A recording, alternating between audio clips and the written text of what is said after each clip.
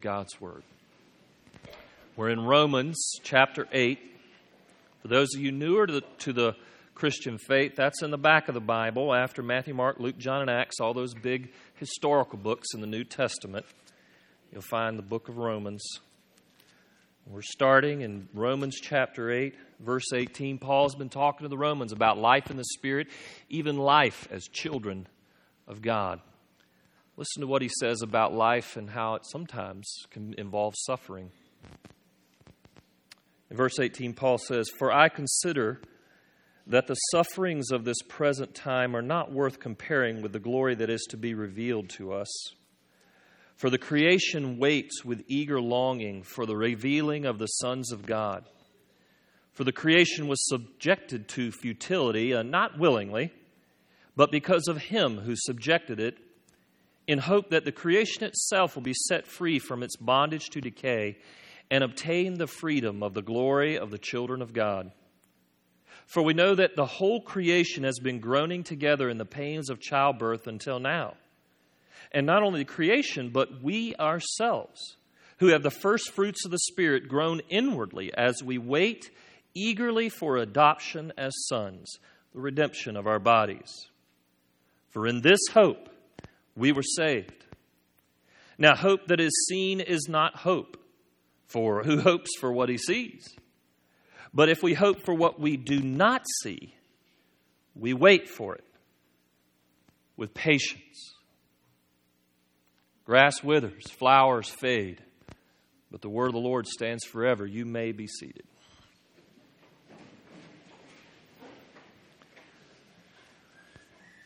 Well, it's one of those scary phone calls you don't want to get as a parent. A few weeks back, I was driving to a morning meeting in Charlotte when I got a call from my son's school. They told me Mitchell had been in an accident at the school. They assured me he was okay, but you know, when a parent hears something like that, our head's usually spinning in some way.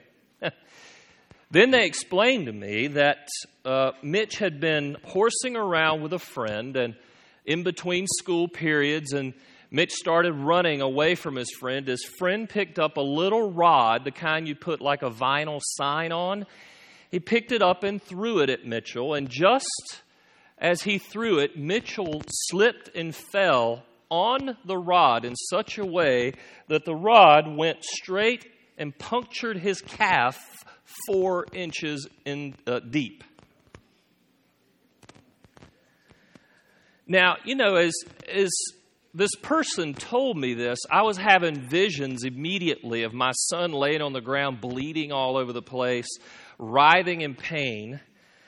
But the administrator who told me this, who happened to be our own Amy Yermack, handled it really well. And she assured me that Mitchell was so okay that he was laying on the ground joking with everybody. And when she said he was joking with everybody, my head couldn't get around that. What, he's laying on the ground with a thing in his leg and he's joking with kids? How does that work? So I rushed to the emergency room with my head still spinning. And when I walked into the emergency room where Mitchell was laying, I saw a strange sight. Mitch had this rod sticking out of his leg, and he was laughing and cutting up at the same time. When I walked in the room, it got even stranger. The first words out of his mouth were, "Dad, you have to take a picture of this so I can put it on Instagram." Now my head was spinning even more because I'm staring at this kid with a rod in his leg, and he's wanting me to take a picture for Instagram. While I saw all this, it was really strange to me. A question popped up in my head. Is this how he handles pain? Today in Romans 8, we're going to talk about the reality of suffering. And we're going to learn about how God intends us to handle, yes, even the pain we encounter in life. Indeed, that's our burning question today, is how should we handle the pain of life when it comes our way in different forms? Paul's been talking about some really amazing stuff throughout chapter 8. He's been talking about what it means to live a life in the Spirit while following Christ.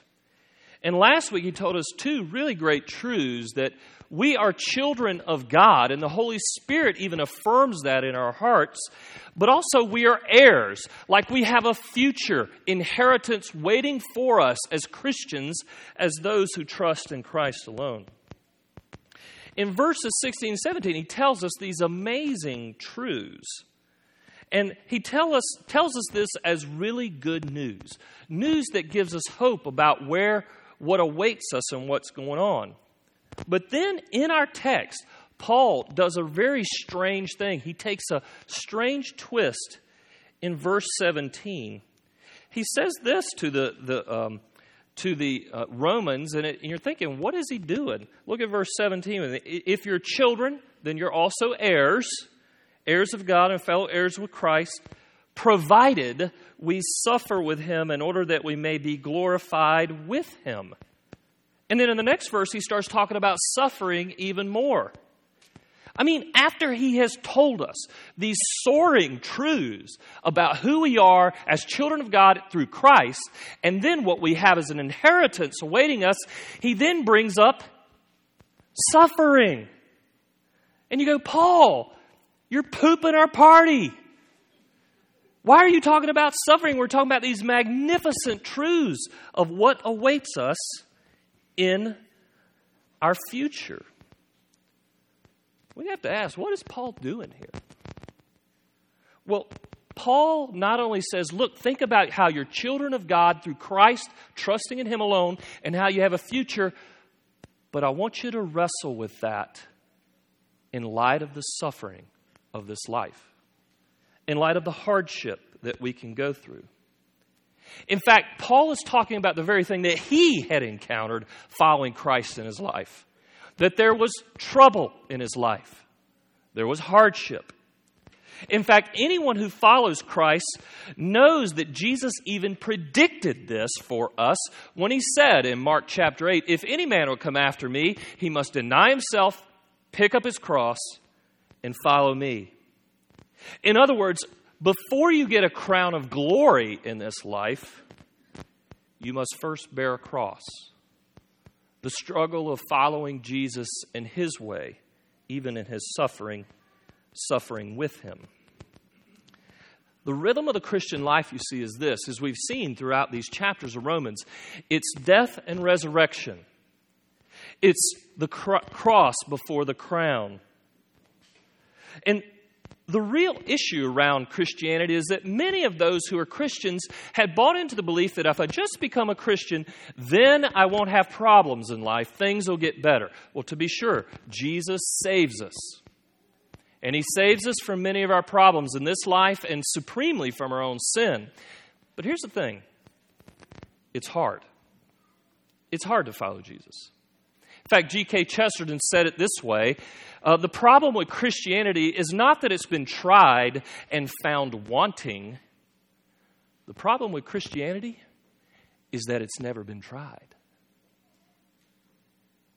People want to bail out when it gets hard to follow Jesus. And the Romans themselves had understood what Paul was talking about when he brought up this suffering thing. The Romans, you see, had tasted the verbal jabs of friends mocking them for being Christians. Some of the Romans didn't get jobs because they were Christians. Some were ostracized. And you know that the early church, they were mischaracterized as cannibals? Yeah, Christians were called cannibals. You know why? Because when they would take the Lord's Supper, they would eat the body and drink the blood of Christ symbolically. A few of these Christians knew what suffering meant in the most extreme way, and that was they were martyred for their faith. And the question was coming up among these Christians, okay, Paul, you say that we are children of God. Well, I don't feel like I'm being treated like a child right now in all my suffering. And that brings up the question, how do believers handle stuff like suffering when we are supposed to be children of God? Well, let's get clear on what suffering means first before we talk about it. And the reason why I want to be clear about this is too often when we talk about suffering, we mean very different things. Too often, we think we have it really bad, and we don't.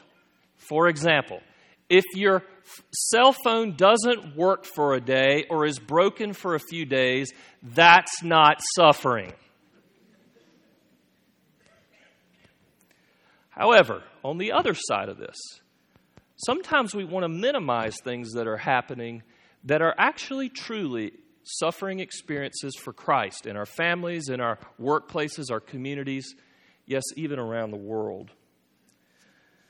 So, here's a way to understand suffering in Christ. You need some categories. Categories like moderate suffering, severe suffering, even very severe suffering. And of course, these are all variations of the different kinds of suffering we can go through. Suffering can come in verbal forms or psychological forms, even physical forms. And it will usually and must always be because of Christ and for His sake. Even for the sake of the gospel or even doing good in Jesus' name, this suffering comes our way. Indeed, I'll give you some examples of what suffering looks like. A very severe physical suffering would be, in the worst cases in our world, in some countries in our world, beatings, even martyrdom for Christ's sake. Now, we don't go through that here in America. We enjoy some amazing freedoms in terms of our religion. However, this past week, I have to tell you that in some parts of the world where the church is thriving, like China, I met this past week with a pastor who planted a church in China. And he left China in large part because of severe psychological suffering. The government was following him everywhere he went. They were doing everything to harass him without actually laying a hand on him. I would say that we who are in America experience usually moderate suffering, verbal, even psychological suffering for Christ. And that shows up in things like when you try and follow Christ as a teenager in your school, and you try and do the right thing, but you get these little verbal jabs from your friend who says, man, come on, why don't you lighten up? It happens as well in American culture, in the media, where when we take a stand on things like homosexuality, what we really believe about that, loving the homosexual but disagreeing heartily with their lifestyle, it is the media who now increasingly says, oh man, these people are crazy. Sticks in the mud. They live in the past. There's that moderate psychological thing of being diminished that we don't realize is going on sometimes. What Paul wants to do is for us to realize that suffering is real for the Christian when you follow Christ. It takes different forms. But he also wants us to get to the larger question of how do you handle it when you get pushback for following Jesus? How do you handle it? Well, let me give you some illustrations of what this looks like. Paul calls us to make a comparison by faith on how we should handle our suffering in life. Look at verse 18 in our text. It says, "For I consider the sufferings of this present time are not worth comparing with the glory that is to be revealed to us." Paul is telling us why we should endure suffering as children of God, because we need to stop and consider and compare what awaits us with what we're going through at this time. You see, children can always look forward to when the Father, their big brother Christ, will redeem them in the future. They will come to their rescue. Slaves will stick in the here and now and try and do everything they can to get out from under the pain. Children dwell on the end, in other words, where the Father will come and send His Christ to finally redeem. Slaves deal with just the here and now and will do anything it takes to feel better. That brings us to another question. What is the glory to be revealed to us in Christ? What is He talking about for the children of God? Well, here's what we believe. One day Jesus is going to come back. And when Jesus comes back, He will both eradicate all the evil and sin that is in our world, even our universe, and He will establish His kingdom in a new heavens and a new earth, a new world, a renewed world where He will be present with us. That is the great promise of Scripture, from beginning to end. Let me put it this way. Heaven is a place. And you know why it's a place?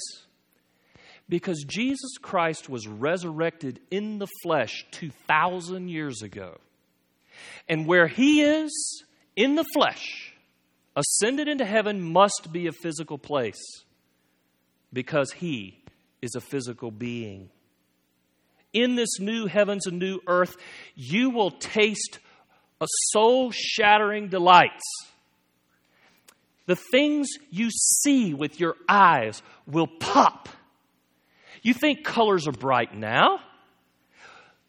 They will pop in unbelievable ways, just like a great Van Gogh painting. You think the things you hear in this world, maybe you go for a walk and you hear the birds singing, is beautiful. Wait till you hear the beauties and the harmony of a new heavens and a new earth with God. You think the things you taste in this world are glorious, both experientially and even physically to the taste. But wait till you get to heaven. There the taste will be so glorious, it'll make Godiva chocolate look like a cheap imitation. Do you realize that in heaven, you will get a resurrected body? You will have a new, renewed body to live in eternity with God physically. That means there will be no more aches and pains, no more sickness to death. Your body will be renewed by the power of Jesus when He returns, so you can live forever. In heaven, we will be treated with dignity. Dignity as children of the King. And not only that, we treat each other with dignity. Power will be different and handled differently in heaven.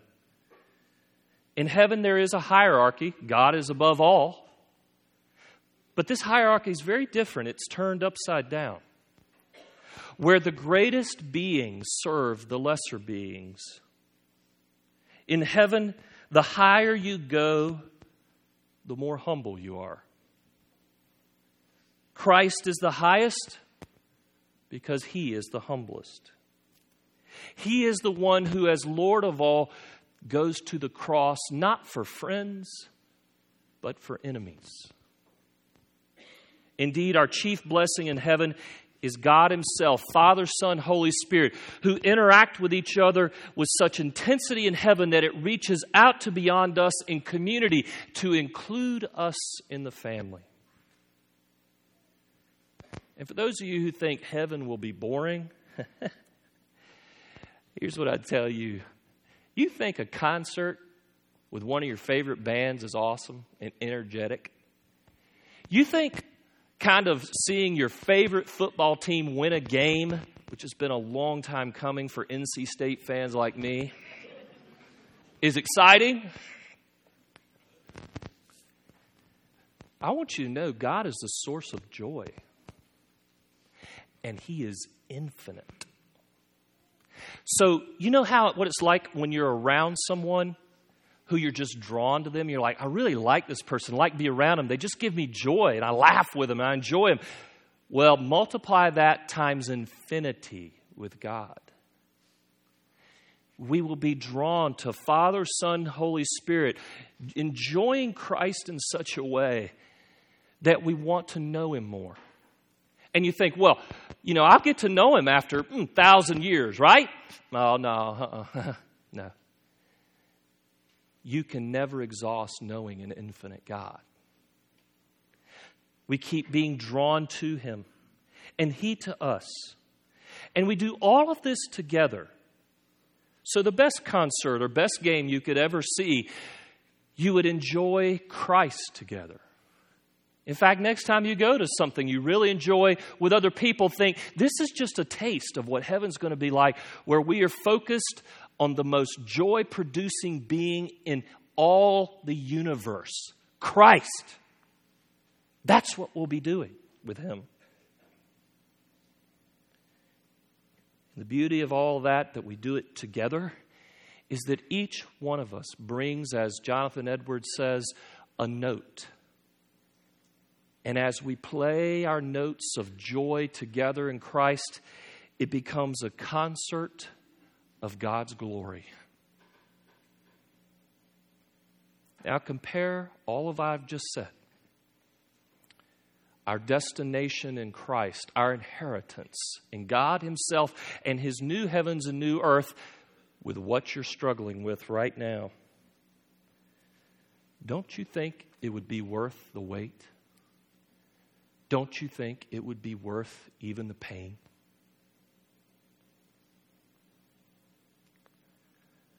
Christ calls us to enjoy this life. And some might say, well, how do I get this heaven? What do I do to gain this heaven? And the answer is very simple. For those who don't know Christ, trust in him alone for your salvation. Trust in the resurrected Christ who is alive and well at the right hand of God the Father in heaven right now, that will come down finally in the future when he returns. Trust in him. What if you're a Christian who has been walking with Christ for years, but your life is like all up in your face right now, and it's hard to even see beyond yourself? Listen to Paul in Colossians when he says, set your mind on things above. Look to the future while you live in the present.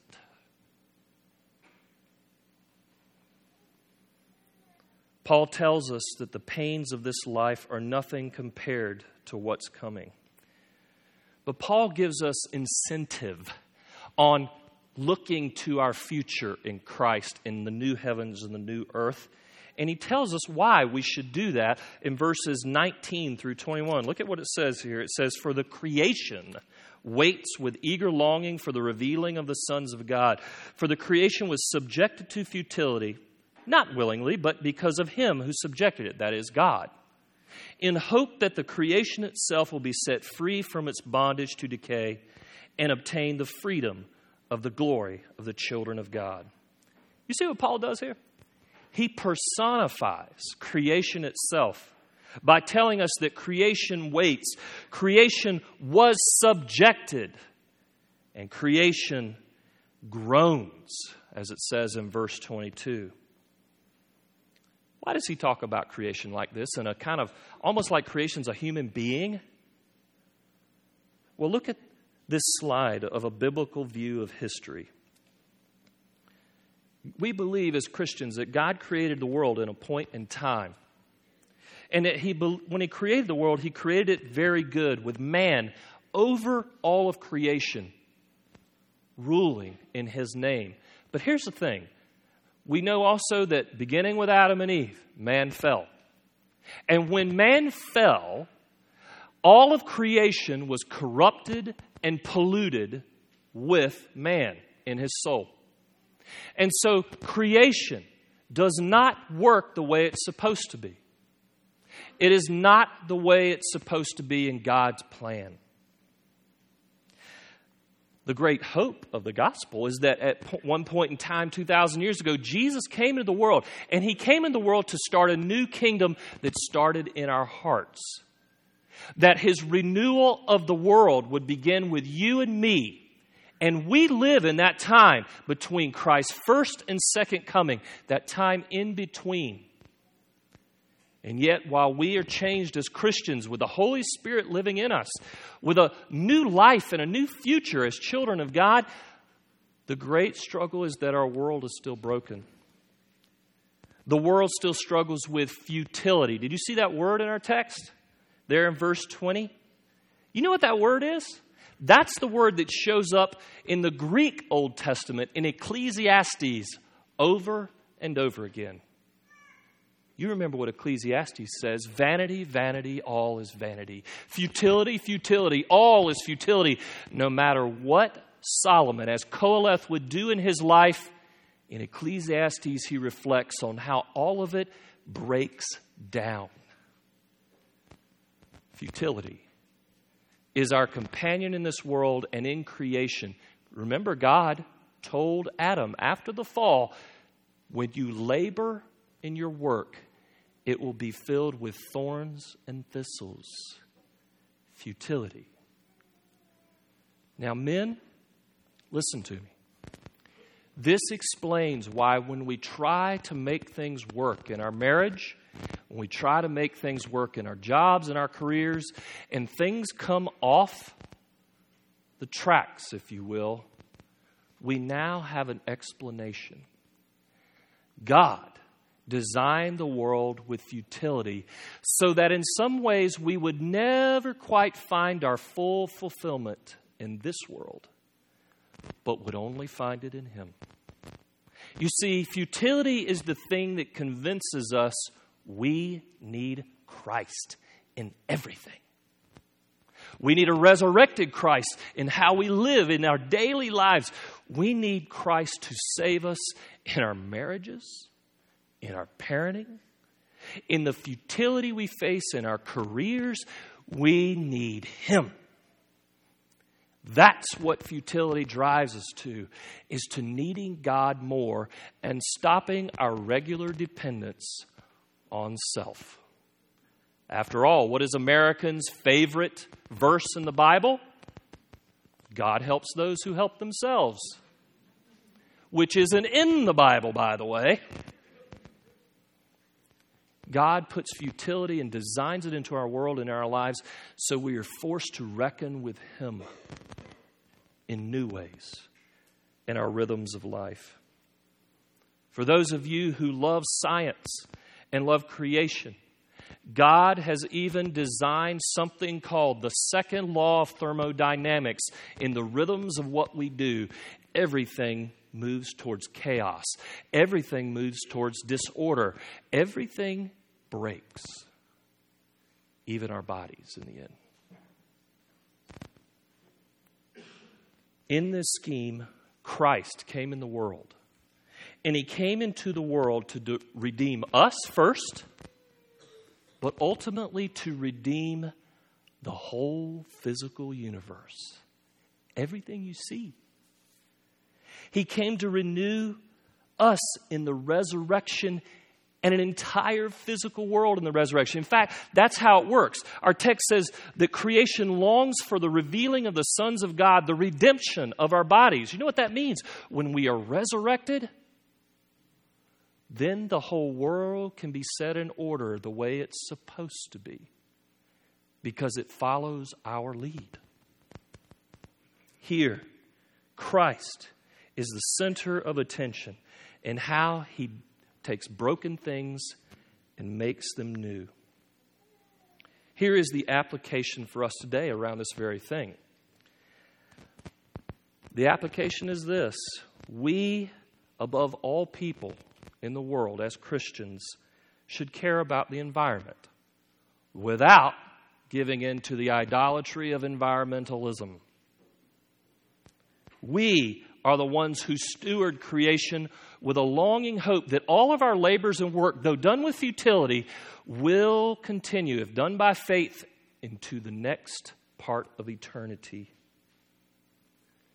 We believe that Jesus comes back saying, "Behold, I make all things new," even creation itself. Creation longs for that day when Jesus comes back and all things are made new. Now, some of you at this point are saying, "Wow, Dean, you've been talking in this pie in the sky, all kinds of things, and that sounds real nice, but we live in a real world in the in-between of Christ's first and second coming, and you yourself said it's hard sometimes." How should we live then in that in-between time? We'll look at verse 22 and 23 with me. It says this, we know that the whole creation's been groaning together in the pains of childbirth until now. And not only creation, but we ourselves who have the first fruits of the Spirit groan inwardly as we wait eagerly for adoption as sons, the redemption of our bodies.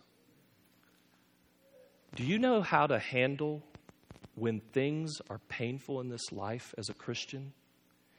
Do you get triumphalistic like, Jesus Lord? Praise the Lord!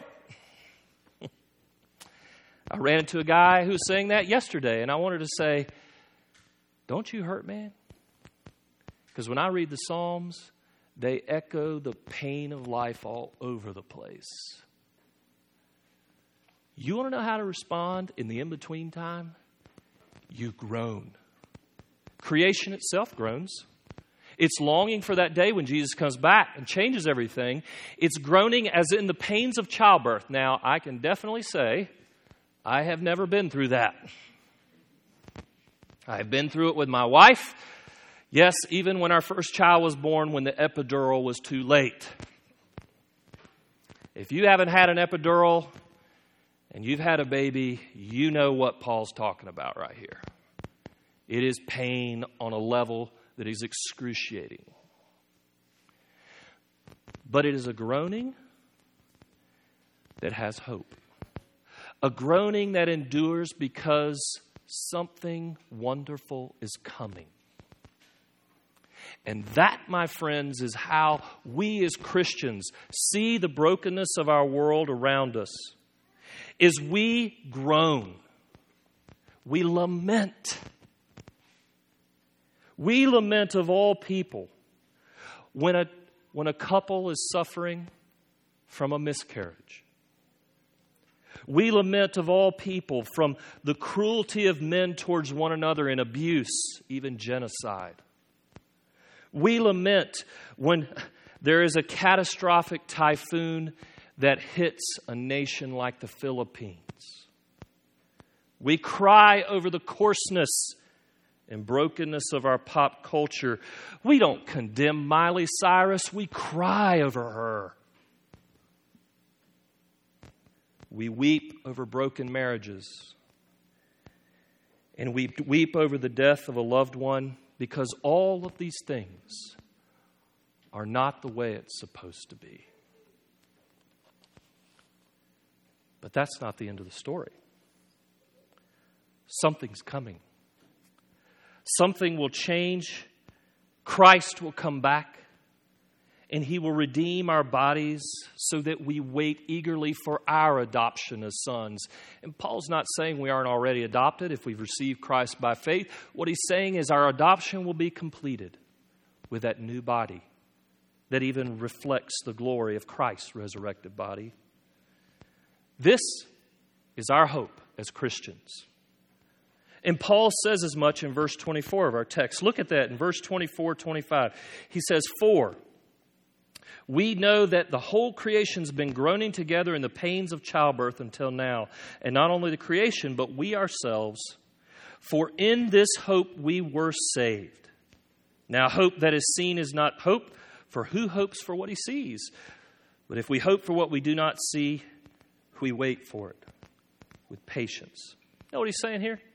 He's saying we hope for that which we do not have right now. When you hope, you are automatically in a waiting mode. And more specifically, you wait on the Lord. Remember what hoping in the Lord looks like. This is our running illustration. Hoping in the Lord is where we follow Christ on a trail in the mountains, if you will. And as we follow Him along this trail, sometimes we get to enjoy walking through the meadows and see the beauty of what God has done in our lives in salvation. Sometimes we see the majesty of the grand trees and the forests, and as we're walking and following Him, we see all around us by faith the things that God has done to redeem us and to save us. But sometimes as we're walking with Him, a fog bank rolls in. And as the fog bank rolls in, it gets harder to see Christ. You can barely see a few feet in front of you. It's thick. you notice the trail below you actually gets narrower. The cliffs are steeper on the side. And as you're walking and you can barely see Jesus, if you can see him at all, you're following on this trail and you start to get nervous. It gets a little scary. And as you're following him, he says, come on, come this way as well. And this way is even tougher. You have to climb. And it's a difficult climb. It takes a lot out of you. And you start to think, if I could find another easier trail, that would be so much better. Surely there must be a shortcut to our destination. But Jesus says, no. I know you can't see me through the cloud right now, but follow me. Follow me. And as you're following, you are learning something. Hope. Hope. You see, when you walk into the cloud bank with Jesus, that's faith. But when you stay in the cloud bank and can't see the end very clearly because the suffering seems right up in your face, that's hope. Because you're following Christ where he tells you to go. For a long time, I've been thinking about this issue of hope. And our text has little clues that teach us how to hope in it that I want to tell you today. What does it mean to hope? How do we handle the pain with hope? Are you ready? My encouragement is don't waste the pain. Follow the Lord, Jesus Christ, with hope. Hope in where you're going with him and hope with who you're with. What does that look like? Number one, lament the truth. If you want to learn to hope, you got to come clean. Ouch, this world hurts. Ouch, I'm a broken person. Lord, how have I hurt you and your people? Ouch, things are not the way they're supposed to be. Second truth, remember God's salvation and his promise in the Word of God. You go to the Word of God and you remember God has saved and he will save. In fact, the key to going to hope is to actually look backwards and look at what God has done in your life personally as well as in history itself from right here in the Word. And it'll remind you that God has saved you and he is saving you. And he will continue to save you. Third, seek the Lord in prayer. You know what I think for me lately, the last few months has been like?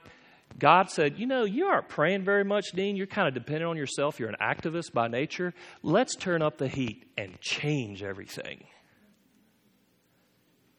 Man, I'm praying like crazy. I feel my weakness. I feel my limited nature as a leader.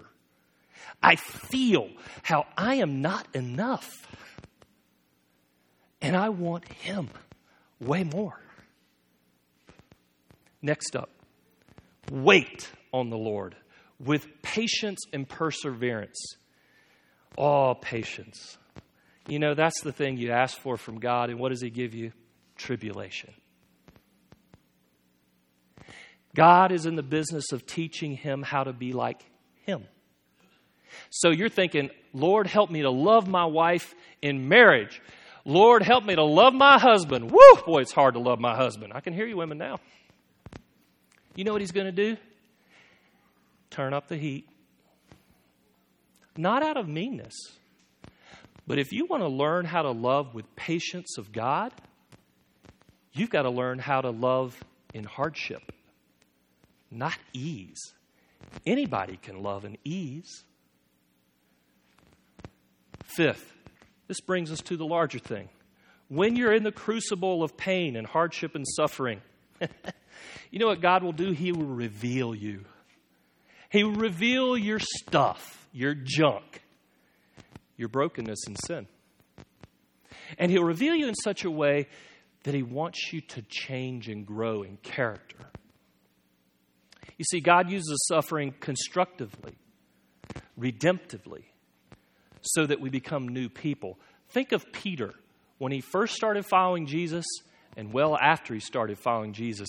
Think of how many times he messed up in the pain And in the hard moment, he was revealed, but God grew him. Christ grew him. Let's go to the next one. When you're in pain, call on the Holy Spirit. Call on him as your comforter. You know what I go to when I want comfort? Facts, sports trivia, NC State football and basketball, which is not much to celebrate these days. Go to the Holy Spirit for your comfort. Ask him to come in your life and give you a taste of heaven now in his presence. Finally, resolve to worship with God's people. What do I mean by that? If you ever read the Psalms that David wrote under serious suffering and duress while he's being hunted down by a king of a nation, you know what he regularly says? God, it hurts. Ouch, ouch. Please save me, deliver me. And then he says, I will worship you. He resolves to say, I will. In the future, when you save me, I will worship you. He doesn't say, if you save me, I will worship you. He says, when. And that's the kind of joy that fills our hearts when we start to plan on the day. Yeah, when I get saved by him yet again in this circumstance, I'm going to give him praise. I'm going to give him praise. That's hope. These are components of real business of hoping when you're in pain. Don't waste the pain. Don't waste the pain. Hope in the Lord, because he has a future for you. In conclusion, many of you have heard of the Chronicles of Narnia series. Many of you have read the books. Here's one of them right here. This is the last book called The Last Battle. Many of you have seen the movies of the Chronicles of Narnia with Aslan the lion, of course, being the Savior, the figure of Christ, with these kids who followed Aslan and were interacted with him with many adventures. But have you ever read the last book? Have you ever read the last page of the last book of the story of Narnia? Let me read that for you. Here's the setting. All the grand adventures are coming to an end with Lucy and Peter and Edward and all of the kids with Aslan. And Aslan says to the children the following, "You do not look so happy as I mean you to be." And Lucy said, "We're so afraid of being sent away, Aslan, and you have sent us back into our world so often." "No fear of that," said Aslan. "Have you not guessed?"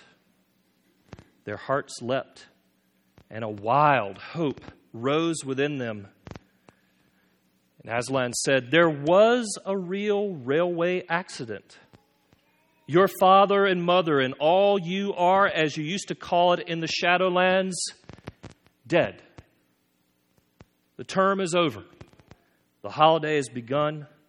The dream is ended. This is the morning."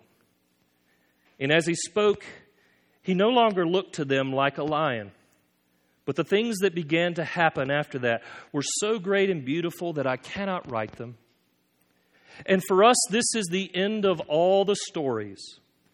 And we can most truly say that they all lived happily ever after. But for them, it was only the beginning of the real story.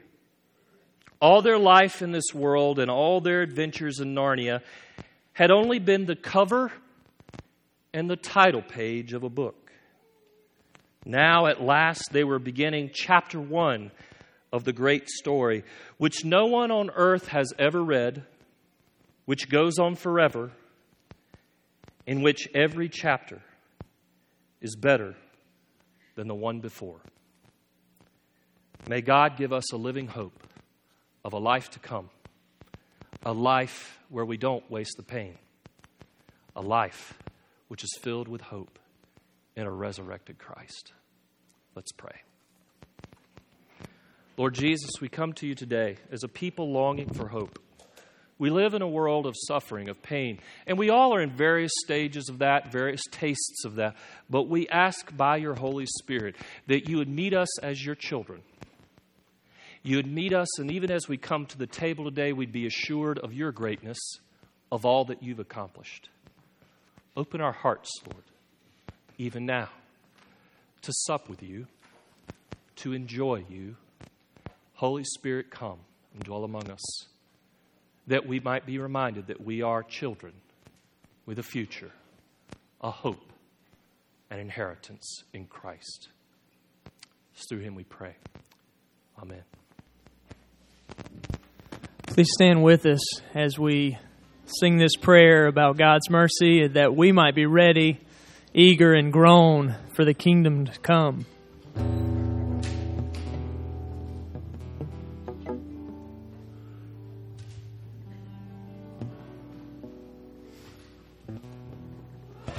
Jesus, I've forgotten the words that you have spoken, promises that burn within my heart are now grown dim. With a doubting heart I follow the paths of earthly wisdom.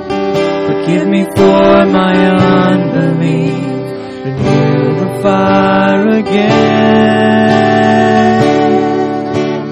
Lord, have mercy. Christ, have mercy. Lord, have mercy on me. Lord, have mercy. Christ, have mercy. Lord, have mercy on me. And I have built an altar where I worship things of man. And I have taken journeys that have drawn me far from you. But now I am returning to your mercies ever flowing. Pardon my transgressions, help me love you again. And Lord, have mercy. Christ, have mercy. Lord, have mercy on me. Lord, have mercy. Christ, have mercy. Lord, have mercy on me. And I long to know you and all your tender mercies, like a river of forgiveness, never flowing without end. So I bow my heart before you in the goodness of your presence, your grace forever shining like a beacon in the night. And Lord, have mercy. Christ, have mercy. Lord, have mercy on me. Lord, have mercy. Christ, have mercy. Lord, have mercy on me.